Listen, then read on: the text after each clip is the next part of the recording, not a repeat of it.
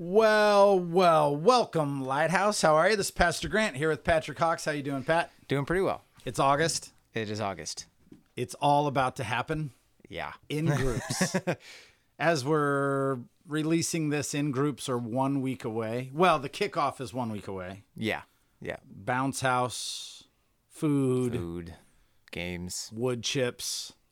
all of the above. Anytime you could party on the wood chips. Yeah, it's going to be a good time. Everybody within the sound of my voice, invite your neighbor. Come on out and 6 o'clock Wednesday. Did I get that right? Is it 6 o'clock? I think so. You would think between the two of us we would know. We'd also know when a Wednesday is. We'll see. Tomorrow is Wednesday the 7th. It's 14th. Yeah, 14th. Yeah, Wednesday the 14th. Sooner or later, we'll get these brains 6 in gear. o'clock. we left all the brains somewhere else.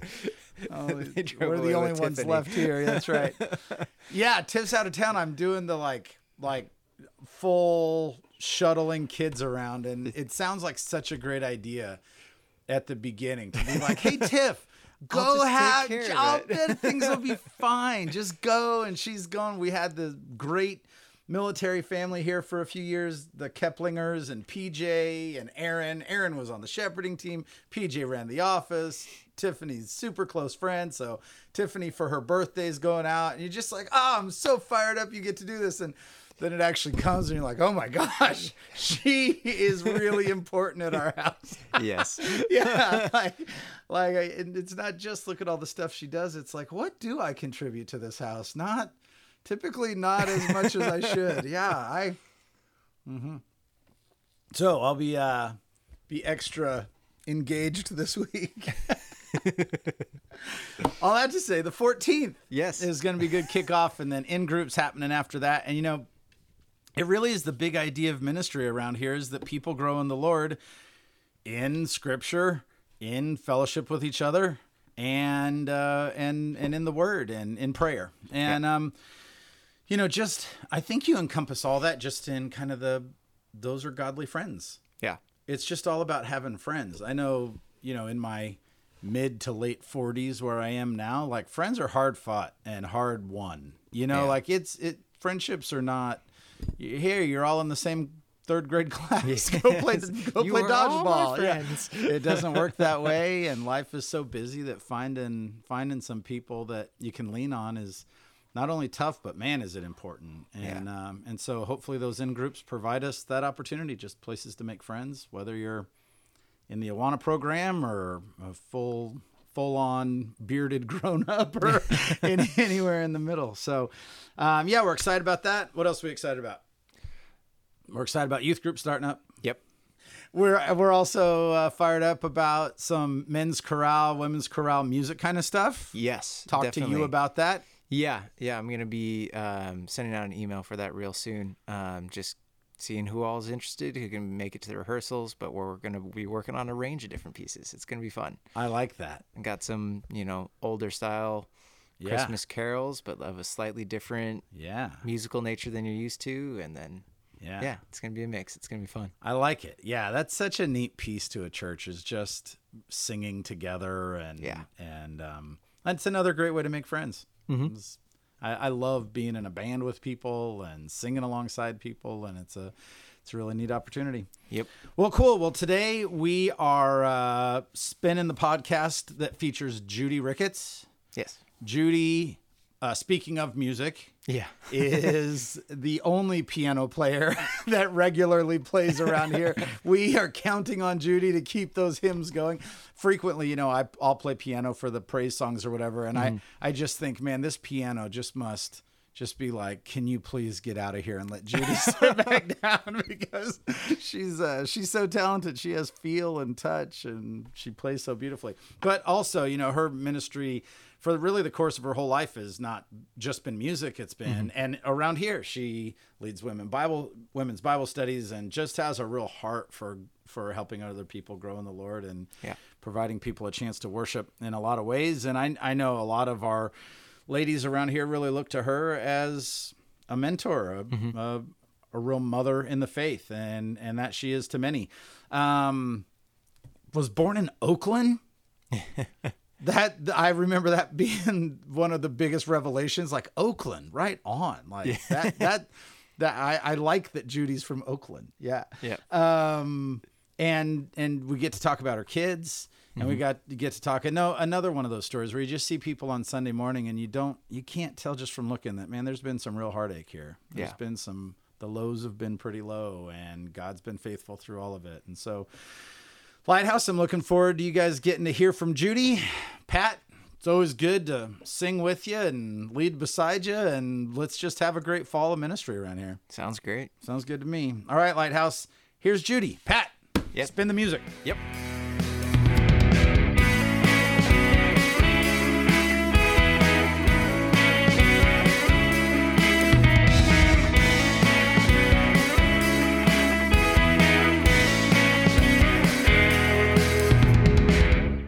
Hey, Lighthouse. Welcome to Lighthouse Stories. Once again, I am here with our very own Judy Ricketts. Judy, how are you this morning? I am well. You doing well? Yes. Judy, you're involved is not the word for your activities around here. You teach every Wednesday night and lead that women's group for us, and you play piano faithfully about 52 weeks out of every year on Sunday morning.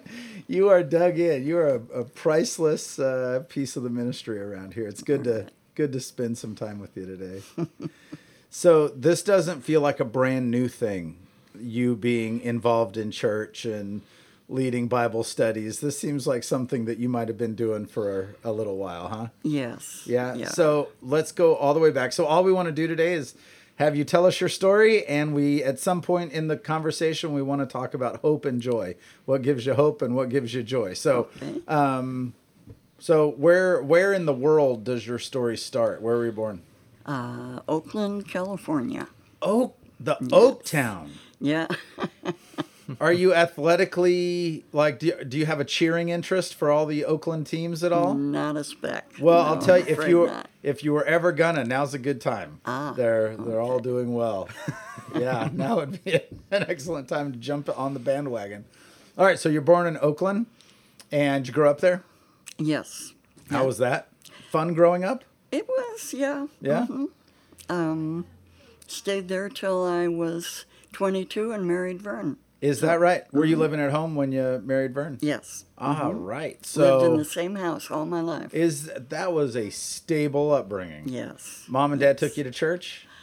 Yes, they did. We were a religious family long before I became a Christian. But they did. They took me to church as far as back as I can remember. Heard some Bible stories. Yeah. Even if it hadn't settled in your heart quite yet, you Yes. at least were Yeah. building I always think of like those early childhood experiences, like you're building a bookcase and putting books on the shelf, even if you haven't really processed the meaning of them yet, you know? Yeah, It's like just yeah. pour in the stories, and at someday the kid will Yeah. have the opportunity to either live like it or reject it or whatever. But And the interesting thing was that my parents became Christians after I did. So they were going to church and bringing you guys to church early, even though they weren't necessarily Yeah. buying what was being sold. Yeah. Was it were you guys in the it was- insurance business and looking for contacts? What was it? No, I think that my mom had always gone to church and she just thought that was the right thing to do. It was the cultural kind of piece to it. Yeah. And I became a Christian when I was 15, and my life changed quite noticeably. Is that right? And, well, I became a nicer person. And I'm trying to picture mean Judy. I'm not coming up with well. anything. Yeah. self-centered, Judy. There you go. Yeah. There you go. Yeah. But anyway, I started going to another church I went to the first church, and it was good. They didn't deny any truths of Sure. the word, but they kind of assumed that if you went to church, you were a Christian. Yep. So they told you how to be a good Christian, Yep. but they didn't tell you how to get saved. Yep. So I still remember going to church, being all inspired, trying to do what they told me to do and failing along about Monday night. Yeah, that's right. And being very discouraged about that. Huh. So, do you recognize that? Like, do you look at that as the Holy Spirit's work in your life, then that discouragement? Sure. Yeah. Yeah. So, then I was going to this other church practically every night that I could. Okay. And my parents were okay with that. I remember my dad saying, well, Judy's gotten real religious lately. This is middle of high school? Yeah. Yeah. Mm-hmm. And then my dad was a salesman, and he was a very positive, self-assured person. So I thought, no way is my dad ever going to listen to me about being saved. But one night I came home from church, Tuesday night, and he and Mom were sitting up in bed, and Dad called me in, and he said, honey, how are you saved? Wow. And I just was 15-year-old you? Yeah. Not much knowledge. I didn't really know how to explain how to be saved, but I did have some little tracts on. Okay, yeah. And so I gave him that, and he said, well, I'll think about this. And I said, 15 years old, well, Dad, you might die tonight, so you should probably think get quick. this settled now. Yeah. And my mother was saying, oh, honey, don't say that. So anyway, he stayed up for a long time reading those tracts, and I believe that he accepted the Lord then, because God used that innate talent as a salesman to make him an evangelist. Is that right? Oh, yeah. He didn't have his own. Yeah. But he witnessed to everybody. Just Really? Everybody that came in contact with. So. My grandma was like that. My grandma was she worked, was a lunch lady at junior high cafeterias, and then worked at Winchell's or whatever, and not I never remember her digging into the minutia of doctrinal, discrepancy or whatever with anybody. But man, there was never anybody she came in contact with that didn't hear about the Lord. Yeah. It just was on her tongue. It's just what was happening. Yeah. Well, so would you say that you and your folks kind of grew in the Lord together? Yes, in a way. My mother, it was different for her because she was a very, very private person. She didn't like to talk about her emotions or anything like that. But we were close. And so I would say, like about every month or so, Mom, do you think you're going to heaven? And then she would get all embarrassed and not want to talk about it. But I had a bunch of scripture books at home. And I learned later that she kind of stole one off of my desk and read it. And so the next time I asked her, Mom, think you're going to heaven? I think so. And I was, really? Why? And she said, well, I read this book. It was called Light for Anxious Souls. And it was a series of questions. I think I'm too bad to be saved, or all sorts of things, and it answered them. And she said, well, I read it.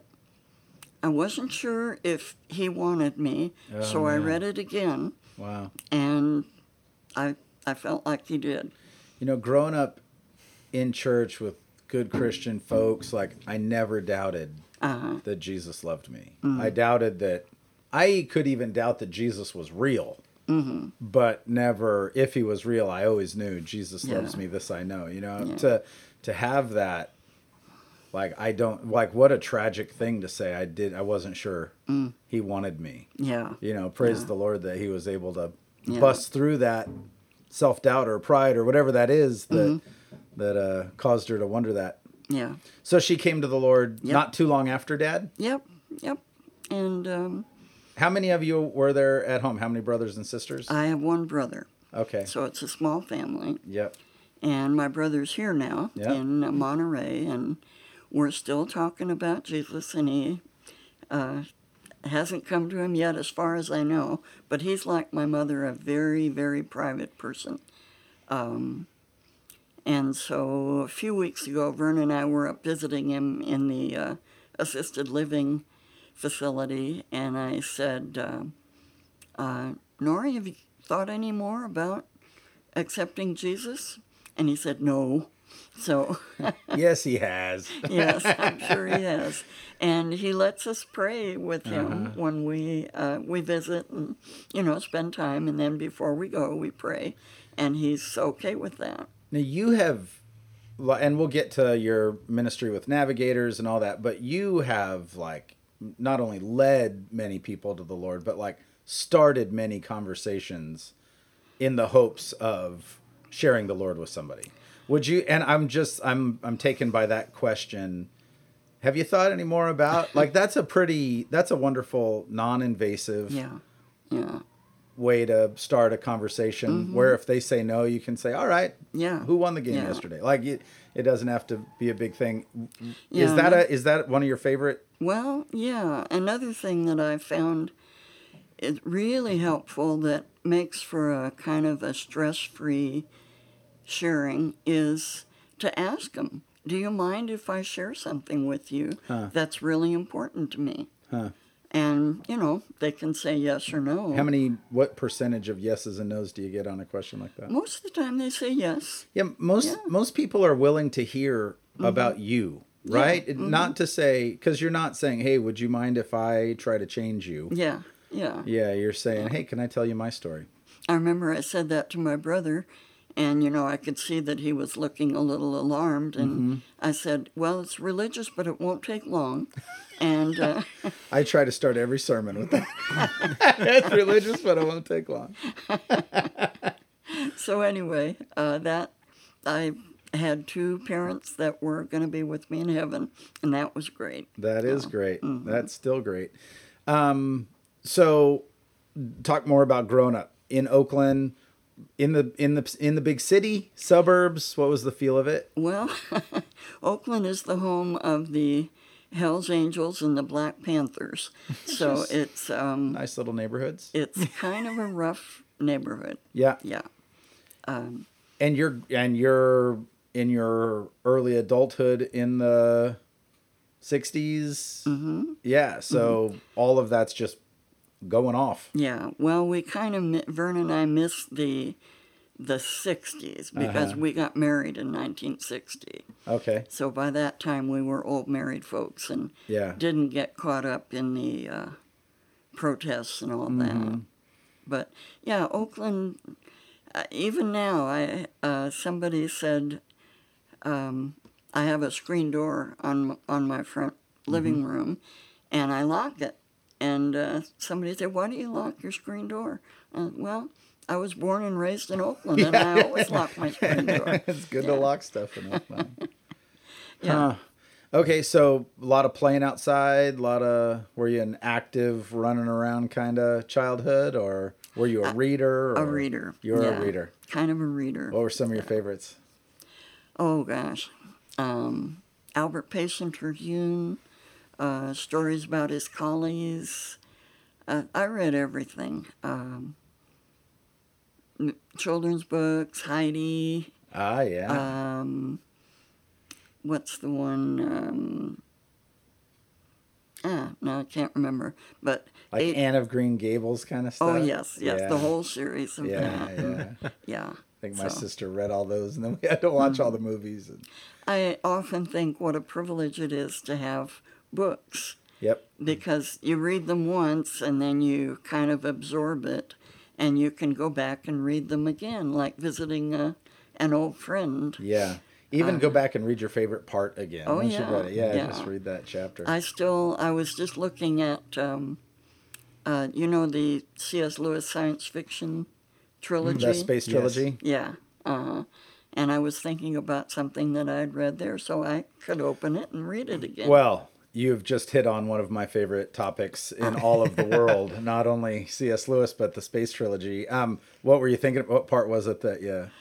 the one in Paralandra. Yeah. Where Ransom met the devil in Weston's form. Yeah.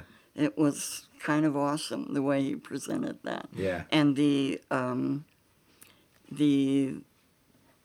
lecture that Weston was giving Ransom about how you and I believe the same thing, we just use different words. And, we believe in this articulate force. It was just very interesting, and so I was glad to reread it. You know, C.S. Lewis has a way of when he's writing fiction to have it so different from the world you're living in. And yet the difference is what opens it up to make you recognize that he's talking about you.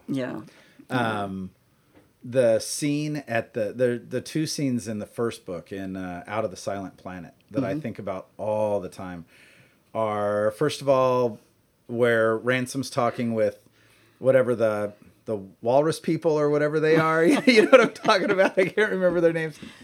And he's hearing about their lifespan and he's saying like, well, maybe he's talking about times when they had families or whatever, and he's saying, well, don't you miss those times, or you know, don't you wish you could go back to those kind of times?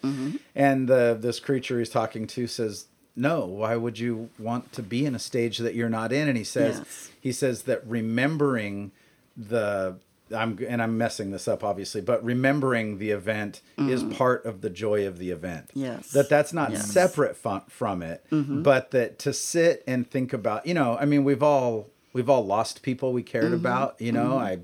You know, my best friend died when we were both 37, and I get really, his birthday was just last week, and it just makes me go, man, that wasn't enough time, you know. And but to think, oh no, when I sit and instead of being bitter that, you know, he's not here, I have every confidence that he and I will play catch again someday, you know, and or something better. And but to sit and instead of being bitter about that, to just experience the joy of remembering what it was like to be his tennis partner and what it was like to grow up. And that's playing in those streets. That's forever. Right. And there's a wisdom to that. Like instead of why we spend so much time thinking about the stage ahead or the stage behind when really there's so much joy to be had in the stage we're in and in remembering deeply and contemplating. You know, life is so busy. Like I have a front porch that I never sit on. And I just feel like life is so busy that it's good to just grab a guitar, sit on the front porch, think about old times, you know? That's a skill that we've kind of lost. He brings that out a lot, I think, in his books. The desire to do something over again when what you've had is a complete experience. When he was on Paralandra, and I hope the people listening to this can make sense of it. If they can't go read it, there are very few books that I would say you absolutely should read, and those are on the list. But anyway, the islands, the floating islands, had trees full of fruit. And so you could pick them and enjoy them. And he came across one that was just the best thing he had ever tasted. And when he got done, he was going to take another one, and then he thought, no, this is what God wanted me to have. So I think remembering God's goodness is a part of the experience. You don't need to repeat it. In fact, if you did, it wouldn't be the same. The law of diminishing returns kicks in immediately. And to understand that God has a new experience for you today, that you can trust him with what tomorrow looks like. That's profound. And we are particularly unskilled at that. You know, when I read, you know, masters like Lewis, and I go, oh, this feels like it was written for our society. But it was written for post-World War II England. And then you read Chesterton and go, this feels like it was written for our society. But it was written for like World War I England, and you start thinking, you know, you read whoever, Dostoevsky or whatever, and you go, you know, I think people are always going to have kind of similar weaknesses. because we are the same, really. Yeah. Have been since Adam and Eve. Yeah, and whether it's the Daily Gazette or the internet, we're gonna have things that pull us away or whatever. Yeah, you know the other scene in Out of the Silent Planet that I think about just all the time, and is it Weston who Ransom has his adventures and kind of learns that God is good, and he is sitting before we should push pause on the podcast and have me look up all the character names so I can remember, but we're not going to do that. But he's sitting before the god of Mars, Oyarsa. Yeah. That's right. And because Weston, who also finds his way into the throne room, because he has only been trying to steal, he has only been selfish, he has only been thinking about himself the whole time. All he can see is wrath and judgment, and he's accusing Oyarsa of like withholding good from him, and Ransom, all he can see is the goodness and grace of Oyarsa, and that these two people are having completely different experiences in the presence of God. And I think that is absolutely what it is. If you will just give up and submit to the goodness of God, you will find him a loving, good Father, all that you need. But if you're going to spend your whole life pointing fingers and accusing God of things, then you're not going to experience goodness in the presence of God. I appreciated the scene there. I guess you'd call it a trial scene. Yep. Where Oyarsa is asking Weston, tell me why you're here. And so, of course, Weston, because he looked down on the creatures, right, he didn't really know their language. Yep. But Ransom did, because he worked on it. And so Weston told his philosophy, and Oyarsa said, you speak and Ransom will translate for you. Okay. So Weston told his philosophy section by section, and it sounded very grandiose and very noble. He was working for mankind and the future of mankind. But when he would stop and Ransom would translate it into simple language, it sounded silly, because it was. Because it was silly. Yeah. Yeah. So, well,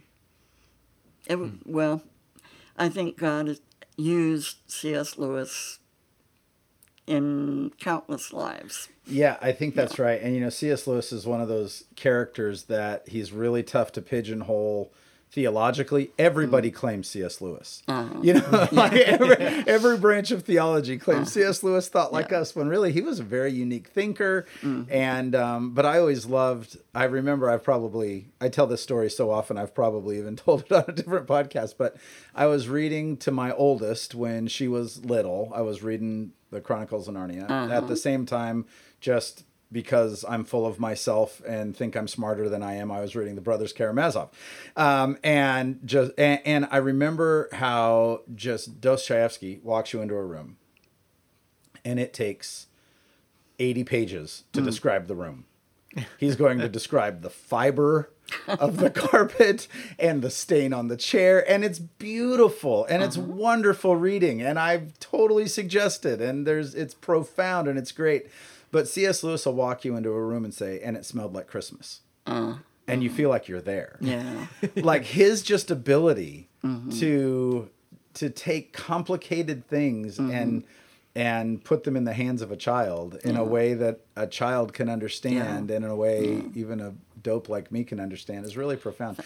Well, let's talk about teaching the Bible, because that's something you're very good at. And do you find that, I find that kind of is the challenge of teaching the Bible, is it's not too hard to dazzle people with your intellect because you learn some big words, but to make biblical truth available to people who are at the beginnings of searching, and how do you do that? What's the secret behind that? And do you find that to be one of the biggest challenges of teaching the Bible? One of the things that you said you wanted to talk about was what is our passion. Yeah.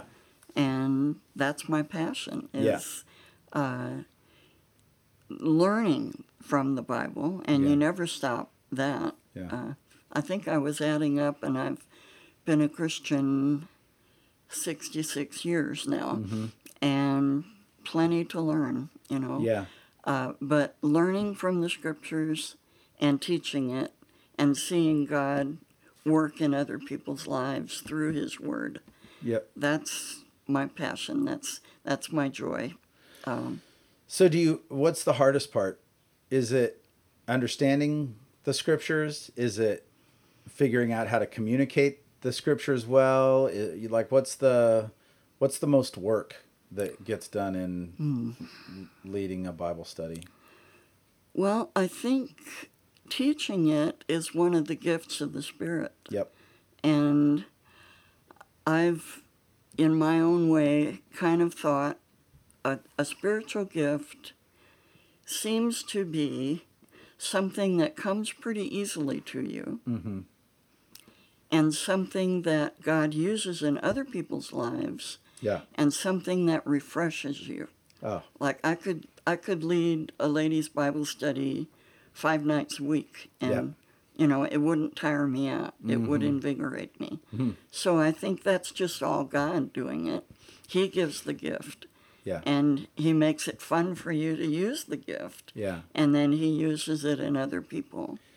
Yeah, I think there are lots of different versions of Bible teacher. There's like the seminary professor who the best of them love their students and are available and are accessible. But there's that other kind of, like Christian lab coat guy who's going to spend his whole life and doesn't really have to have an affection for people, has a passion for the scriptures, a passion for God, is a loving enough guy, but he doesn't light up when a new believer walks over and asks him, so what's the armor of God or whatever, right? So, which would be a wonderful question. Nobody's ever asked me. I would love to answer that question. And then there's all the way down to, not down to, but over to on the other side of the spectrum of somebody who just really loves people. Yeah. But scholarship is not their passion. And I think you're right in that zone where you have a passion for scriptures and a real love for people that makes for a really wonderful discipler. Just walking through life with people. Was that something that all came natural? Has God developed that over time? No, I think God has given me so many blessings, but one of the biggest was that he led Vern and I into the Navigators. Yeah. Early in our marriage. So up until that time, I had a lot of head knowledge about God. You were a reader. You enjoyed that. Yep, and I enjoyed everything about the Bible, but it never penetrated too much into my daily life. Okay. And so Vern and I were married in August, and in December I gave him a copy of the Bible for a Christmas present. Was Vern a believer? Oh yeah. Okay. Yeah, he had been saved. He was about 2 years behind me. So. Okay.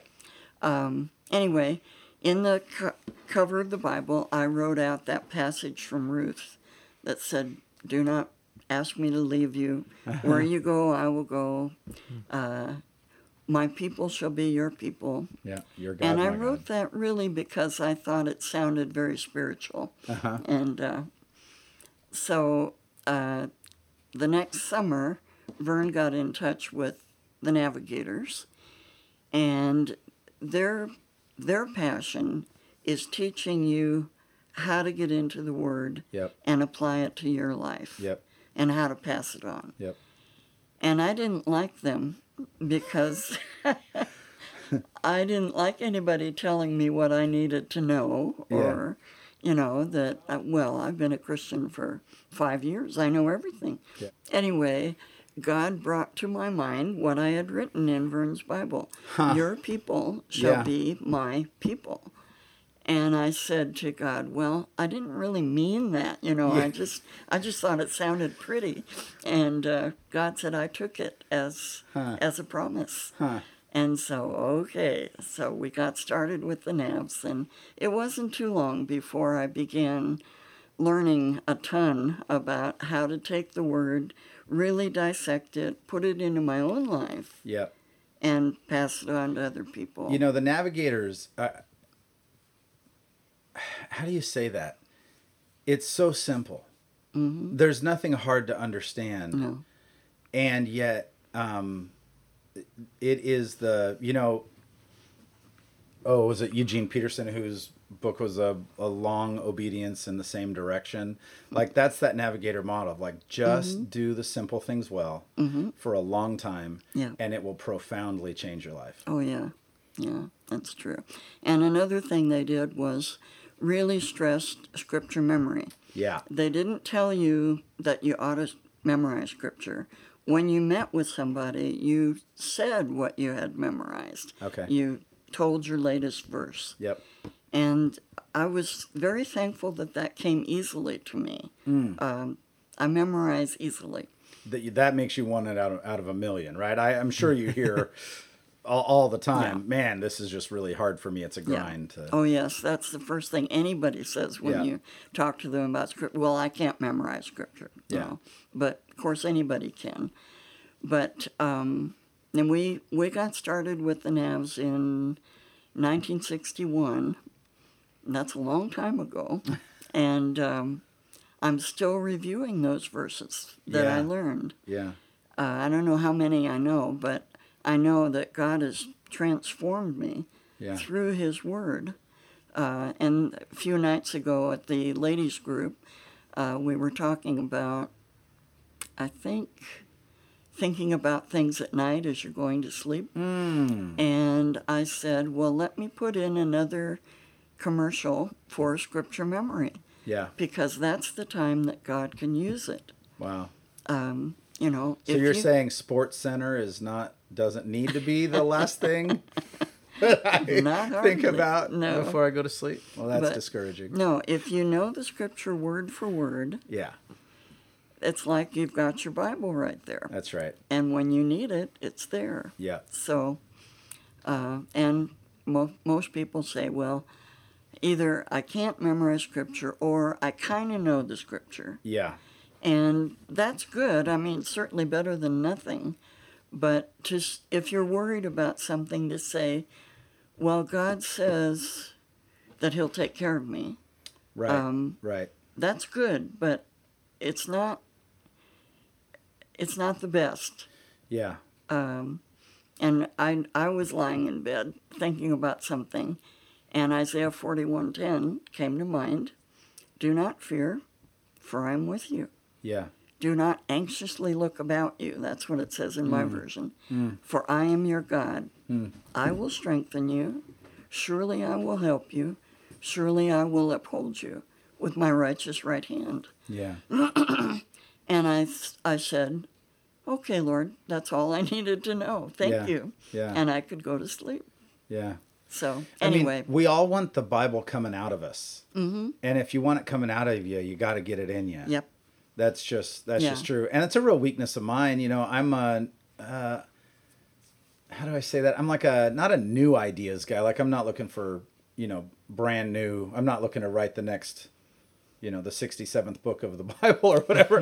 But I love like reading an author I've never read before or, digging around in the weeds for, deeper understanding on one topic or another. And it's a challenge for me to come back to the simple practice of memorization. Yeah. And it costs me sometimes too. Like I was preaching last Sunday before, and just, a scripture came to mind. I couldn't remember if it was 1 Peter or 2 Peter, right? Like that would have been really helpful.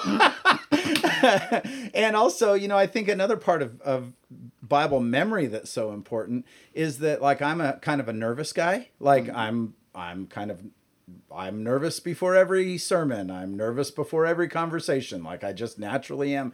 And the parts of the scriptures that I have memorized or I understand the deepest, there's a confidence there that overcomes that natural, well, I kind of know where it is and that sort of thing. Yeah. When the ladies and I were talking about scripture memory, I said, well, there's 3 rules of memorizing scripture. Okay. And, they all whipped out their little notebooks and pens. Yeah. I said, number 1, review. Yeah. Number 2, review. Uh-huh. Number 3, review. Yeah. That's the only keep rule at it. there is for maintaining Yeah. what you've memorized. Yeah. Some lady said to me one time, yeah, you memorize a verse and then 6 months later you don't remember it. I said, try 6 days later if you don't review it.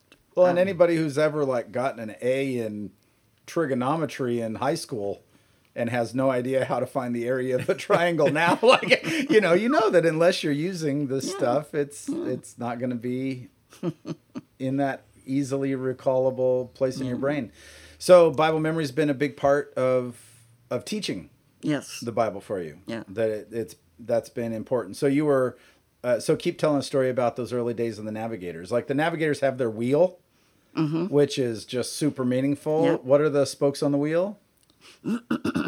God's word, prayer. Yep.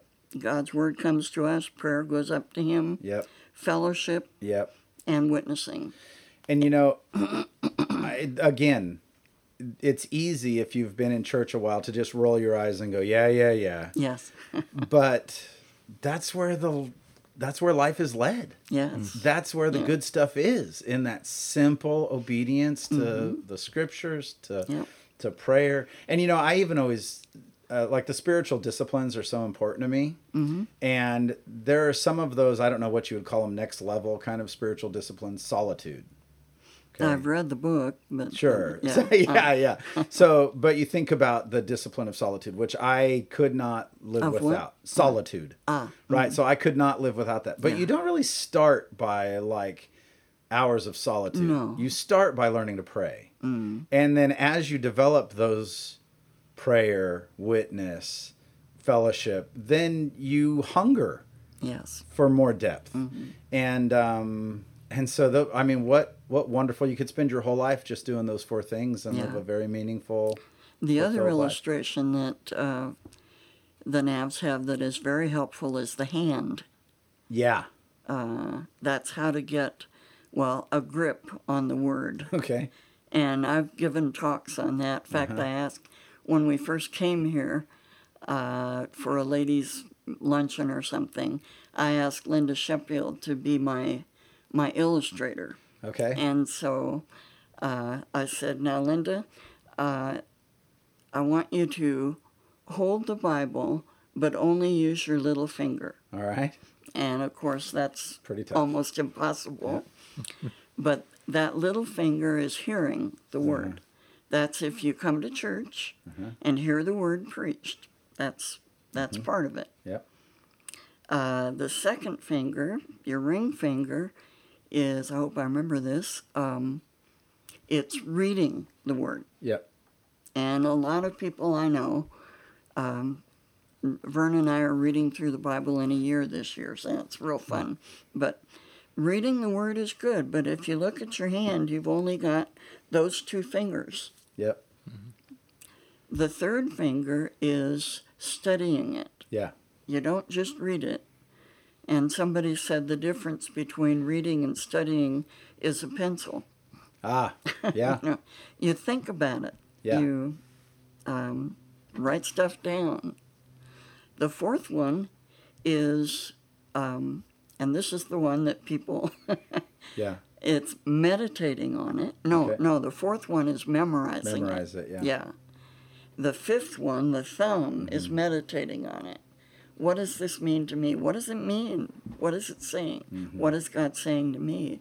And so you can use that thumb on any finger, on what you've heard, good, yeah. What you've read, what you've studied.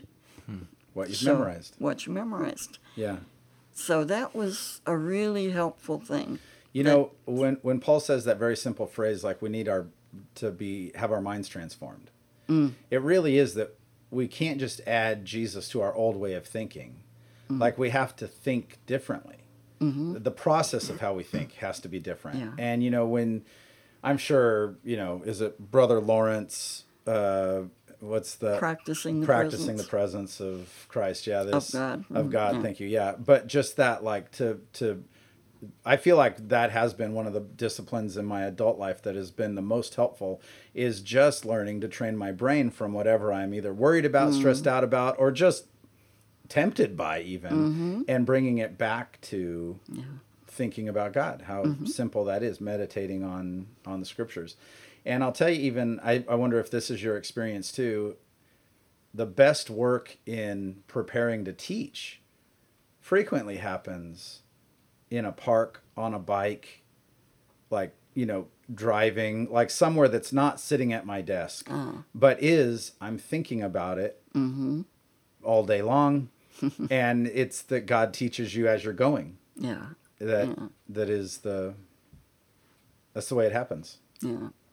So you've started leading discipleship groups in the early 60s and pretty much have been since. Pretty much, yeah. And so take me, like, where's all that been? Did that start in Oakland? The first sort of ministry we had through the Navigators was at Treasure Island Naval Air Station. Yeah. And that was just Vern. He would go over with the guys. Okay. And then we moved up to Fairfield. Yeah. To work at Travis Air Force Base. Okay. And by that time, we were on staff. We were supported by people's gifts. And Vern taught at the junior high school, but he had a really tremendous ministry in the barracks. In those days, you could go into the barracks with Bibles and talk to people. You can't do that anymore. But he would go, and he had a team of maybe 8 airmen that went with him, and they would just go and in the barracks, would you like to talk about the Bible? Would you like to talk about religion? And it was really a tremendous ministry. My part of the ministry was running the home, feeding the guys and the gals, and then as we accumulated women, air women, I had Bible studies with them. Yeah. But I wanted to say one thing that the Lord provided for us in the Navigators was a support group that we needed very badly when we started having children. Our first daughter, she was born severely retarded. And so, your first child, it was very difficult. Yeah. And one thing that God had brought me out of was the habit of worry. I worried all the time about everything. And if I didn't have anything to worry about, I would make up something to worry about. Yeah. Just amazing. But so with Jody, our daughter, she just wasn't developing as babies expected. And I thought, God, you know who you're dealing with here. You know that this is a woman that worries, cripplingly. Yeah. But he taught me through her and through our next boy, who was also retarded, you don't learn to swim unless you're in the water. And he taught me to give each day to him and not let your mind go down the what-if trail. Yeah. Because that is soul-destroying, you know. What if this? What if that? Nothing has happened yet. You're here today. And what do you need today? You need God's grace for this and that. So with Jody, she was severely retarded, and we put her in a state hospital when she was about 18 months old because I couldn't give her the care that she needed. And God, California is a wonderful place if you must have retarded children because they are well-financed, well-cared for. So she lived until she was 22. Wow. Yeah. But she was loved and cared for. And that was great. So after Jody, we had a boy named Danny who was fine physically, but not developing properly. He's really hard to pinpoint. He's 53 now, but he's probably maybe 4 mentally. Yeah. And he has a whole constellation of problems. Some autism, some hyperactivity. He's just very, very, very hard to take care of. Yeah. And so we had him, and this was while we were at Travis with a full-time ministry going on. Trying to entertain the troops Yep. and lead Bible studies. But Danny couldn't be left to himself for a split second because you never knew what he would do. Yeah. I remember I tied a rope around the refrigerator because he would go and open the refrigerator and take out all the eggs or do whatever he wanted to do. Or he could walk out the front door naked, or he would do anything, and he could hurt himself. Yeah. So it was really stressful. Yeah. And by the time he was 4, I would have thoughts of suicide. I can't live this way anymore. And then I would thought, no, I can't do that because that would leave Vern and that wouldn't be fair. Besides, my life is not mine to dispose of. Yeah. But we did get him in first foster care and then in a state hospital. Yeah. Right now he's up in Watsonville in a really wonderful care facility. It's called a level 4 facility, which means there is 1 attendant for every 4 patients. So very close supervision. And one of the many things I appreciate about them is that they understand Danny, why he does, as best they can, Sure. why he does what he does, and they like him. Yeah. So God has been very faithful in providing care for our children. But when all this was happening, we were young married kids. It's really hard to raise a couple of kids that don't have problems. Yeah. Yeah. And so the Navs were very supportive. I know I must have had tons of prayer support. Yeah. I just have to, thank you so much for telling us that story. You just outlined most parents' kind of worst nightmare, right? When you bring a baby home, you're thinking about vacations to Disneyland and high school graduations and weddings and grandkids and whatever in the future, and that hasn't been the story, and yet here you are giving praise to the Lord through the whole thing. That's like to stand in the presence of that kind of faith is a real honor. Yeah. Then we had Paul. Yeah. And when he was born, he looked very much like Jody. Just physically. Yeah. He was a Ricketts. Okay.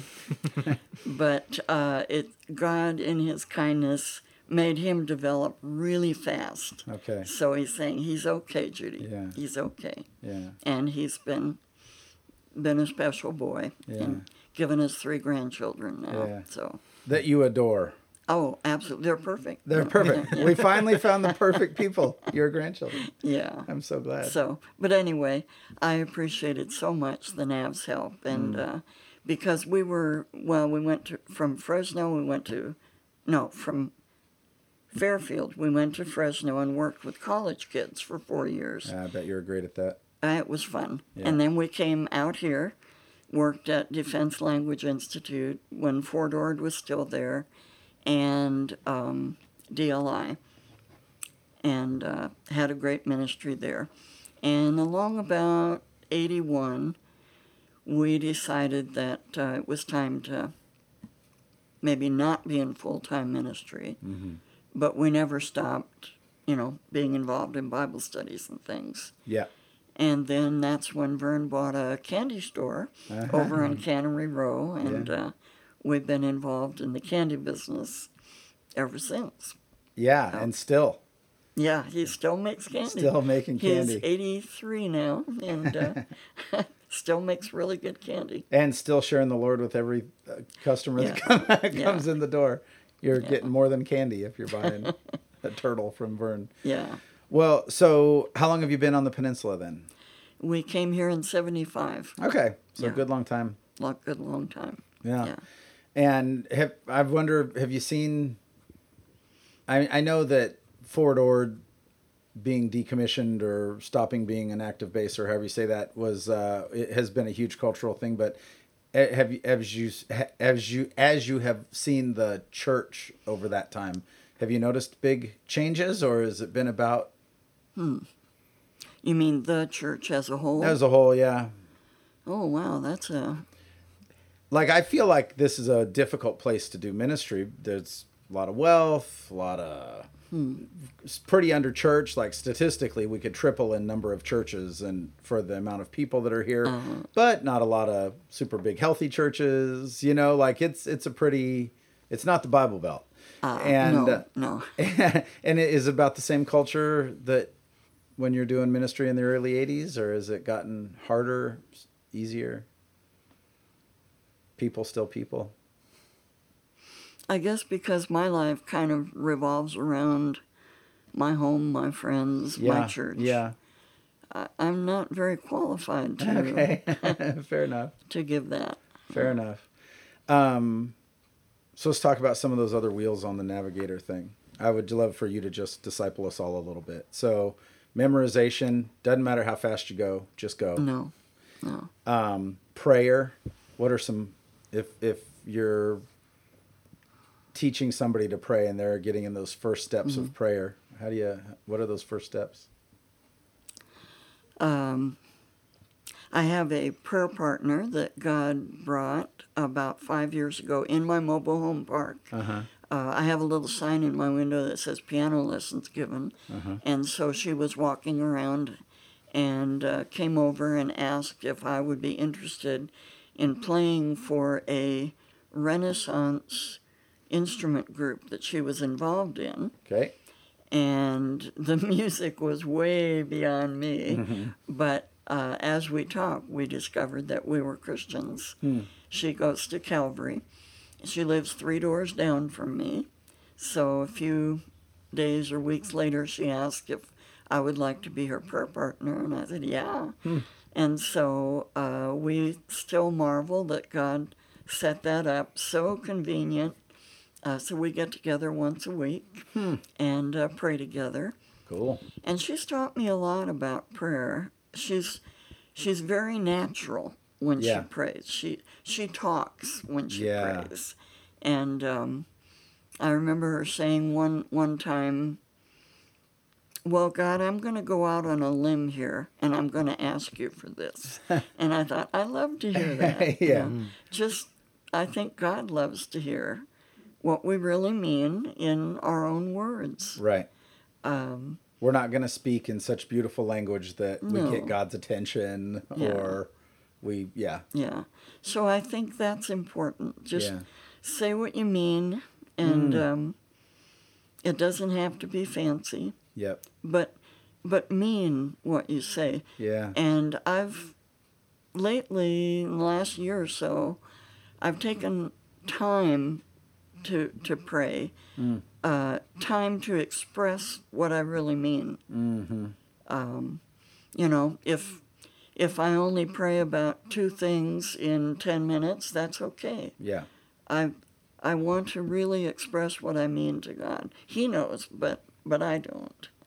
Yeah, and I do think of it in terms of relationship all the time. Like, if the best and most consistent image we have of God in the scriptures is as a father, and you think, how does a father want to hear from his kids? I know what you need. I know who you are. I know you better than you know yourself. Just tell me what's on your heart. Just tell me the truth and be honest with me. And if you're sad, don't tell me you're happy. And if you're happy, don't tell me you're sad. And like, tell me how you actually feel. I think that's profound advice to, because that really is honoring that because of the cross, we can approach the throne of grace with boldness. We can really say, we don't have to have this isn't an elevator pitch. This isn't a spiel that we've, an argument that we're pretty sure we can convince God of something. It's just a kid crawling up on dad's lap and having a conversation. Abba. Mm-hmm. That's right. Mm-hmm. That's right. It's profound. Yeah. Yeah. Well, if what are some of your favorite passages of the scripture to teach? It's a big question. Can I put you on the spot like that? Wow. I think the book I have gotten the most out of personally is the Gospel of John. Yep. And I put together a study about 5 years ago now for one of my granddaughters who was going through a hard time. Mm-hmm. And I told her, honey, when you call me with, she's 25 now, but when you call me with difficulties, I'm going to say the same thing. Yeah. That, you need God. I believe she's a Christian, but she's not really very close to him. And so as we talked, I said, why don't you plan on reading a little bit of the Bible every day and talk to God about it? And so she said, well, what should I read? And I said, Gospel of John is good to start with. Yeah. And somehow, I don't know how we talked about it, but I ended up sending her a little Bible study, emailing her. What does it say? What does it mean? What does it mean to me? And so she was doing that. And then she's a twin, Jackie and Jessie. And so I thought, well, I'll offer it to Jessie too. And that was before Jessie was married. So I sent that to her. And I thought, well, I'll send it to my son Paul. And it turned into the Ricketts Family Bible Study, where I would do the lesson, email it out, and hope that they got into it. Yeah. But I got into it. I think it's a wonderful way to study the Bible is to plan on teaching it to somebody else. That's right. So we did that. And then I have a Tuesday Bible study that comes to my home. And we did the study. And then the ladies on Wednesday night did the study. So what's the big idea in John? What's the profound? Jesus. I know there's Jesus is the big idea. It's from the beginning of the end of that book. Yeah. Mm-hmm. But what was it that especially draws you to that? I guess I just felt like I looked at him deeper than I ever had, because we really tore that book apart. Yeah. And sometimes I felt like when he was arrested, I felt like I was right there in the garden. Yeah. Feeling the disciples' horror at seeing Judas there, the man that they had trusted for 3 years. But anyway, it's a very personal reflection. Yeah. If you ask me, a verse that I think about a lot, it's definitely from John 6 as Jesus has this very difficult to figure out discussion with the scribes and Pharisees about, well, give us a sign, give us bread, right after he's just fed thousands of people. Oh, give us bread. And the conversation kind of gets more and more spiritual as it goes down. At the top of the page, we're talking about bread. At the bottom of the page, we're talking about the bread of life. And Jesus kind of almost in his conversation with the folks around getting more and more difficult to understand. Yeah. Like at the beginning, he's speaking very plainly, but because of their hardness of their hearts, he's getting harder and harder to understand as it goes, to finally where he says, you have to eat my body and drink my blood. Yeah. Which is the weirdest thing, a person could really say in that situation. And then, so everybody leaves. Yeah. And that, like Jesus being abandoned by the masses because they weren't getting what they wanted, and because he wouldn't because their hearts were just so hard that they wouldn't open up to what he was actually saying. And I see that in myself. I see it in people all around me. And then turning to the disciples and going, are you going to leave too? And Peter saying, where else would we go? And in my, we've come to know and believe that you are the Son of God. And I feel like I'm so glad that that's in the scriptures, because there's been times in my life where that's where I was, where it wasn't, I have all the confidence in the world, but it was much more, where else would I go? Yeah. Like I'm very confident that Jesus is God and that the tomb is empty. And sometimes that's all you have. Yes. In the middle of family tragedy, in the middle of my own mistakes, in the middle of like, just the natural consequences of me being a knucklehead. Sometimes all you have is, where else would I go? I'm just going to cling to Jesus. And that's so profound to me. And that really typifies kind of John's arguments. John has these profound, simple, light of the world kind of language. And then he puts you in these situations that are difficult and complex, and it's a beautiful reflection. Yeah. When I had Danny at home up at Travis, one of the hardest things was he never slept through the night, ever. Yeah. And that meant I had to get up and take care of him because everybody else was asleep. And so between Jody, she didn't sleep through the night either.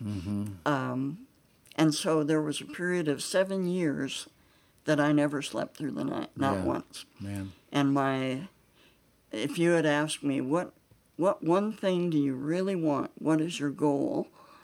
I would like to go to a motel and sleep for 24 hours. Yeah. But anyway, when Danny would wake up, in order to keep him in bed, I would have to sit on the bed with him and wait for him to go back to sleep. And so he would be babbling away there and carrying on. And one night, I just said, God, do you even know what's going on here? Oh, gosh, yeah. Are you, I don't think I said, do you care? But are you aware of what's happening here? Yeah. Are you busy someplace else? Yeah. And you don't know? But the next morning, I would have like a 5-minute quiet time in between watching Danny and all the stuff. And my reading was with Hagar in the wilderness. And she said, after her little experience with God, that she named the well of the living one who sees me. And, that's not coincidence. Yeah. We don't have coincidences with God.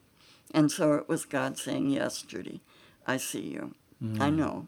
And he supported me through that 4 years of Danny.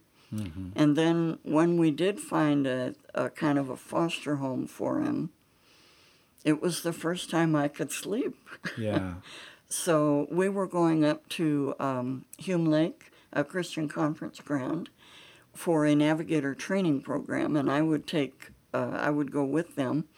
And our son Paul was, I think, 2 at that time. And so the navigator, kind of like my spiritual mom, came over and said, Judy, I don't want you to have any part in this training program. I want you to rest. I don't want you to lead Bible study. I don't want you to do anything. Just rest. And so Paul and I slept round the clock every night for 6 weeks. And when we got back, everybody said, wow, you look great. Amazing what a little sleep will do. Yeah. But God always knows. He always sees. He knows what's going on. And I think sometimes we get in a spot where that's hard to believe. Yeah. Well, you have a depth that is rare and that I really appreciate, and that sure is a benefit to the body here at Lighthouse, and I'm sure to your neighborhood. And there's lots of stories we haven't told that you have been a real demonstrator of faith to me and to the folks here, and I really appreciate you. And I'm grateful for you telling some stories today. These are hard stories to tell, but we're blessed to hear them. Yeah. Well, my friend, here's to many more Sundays doing music together. We didn't even talk about music. No. We didn't talk. My two favorite topics are what music were you into when you were in your 20s, and then what was your first car? We didn't even talk about those. We'll have my first car. First car, yeah. We'll have to do those next time. Okay. But just I love you, and it's a pleasure to sit with you for an hour. Yeah. So thank you very much. This has been a blessing. Thank you. Right on. Well, Lighthouse, you guys have a good day. Again, our theme music is written and performed by our very own Patrick Hawks. Wait till you hear it. It's a good tune. And Patrick's producing and editing and turning knobs and pulling levers. Judy Ricketts has been our guest. We love you, Judy. Everybody have yourself a great day.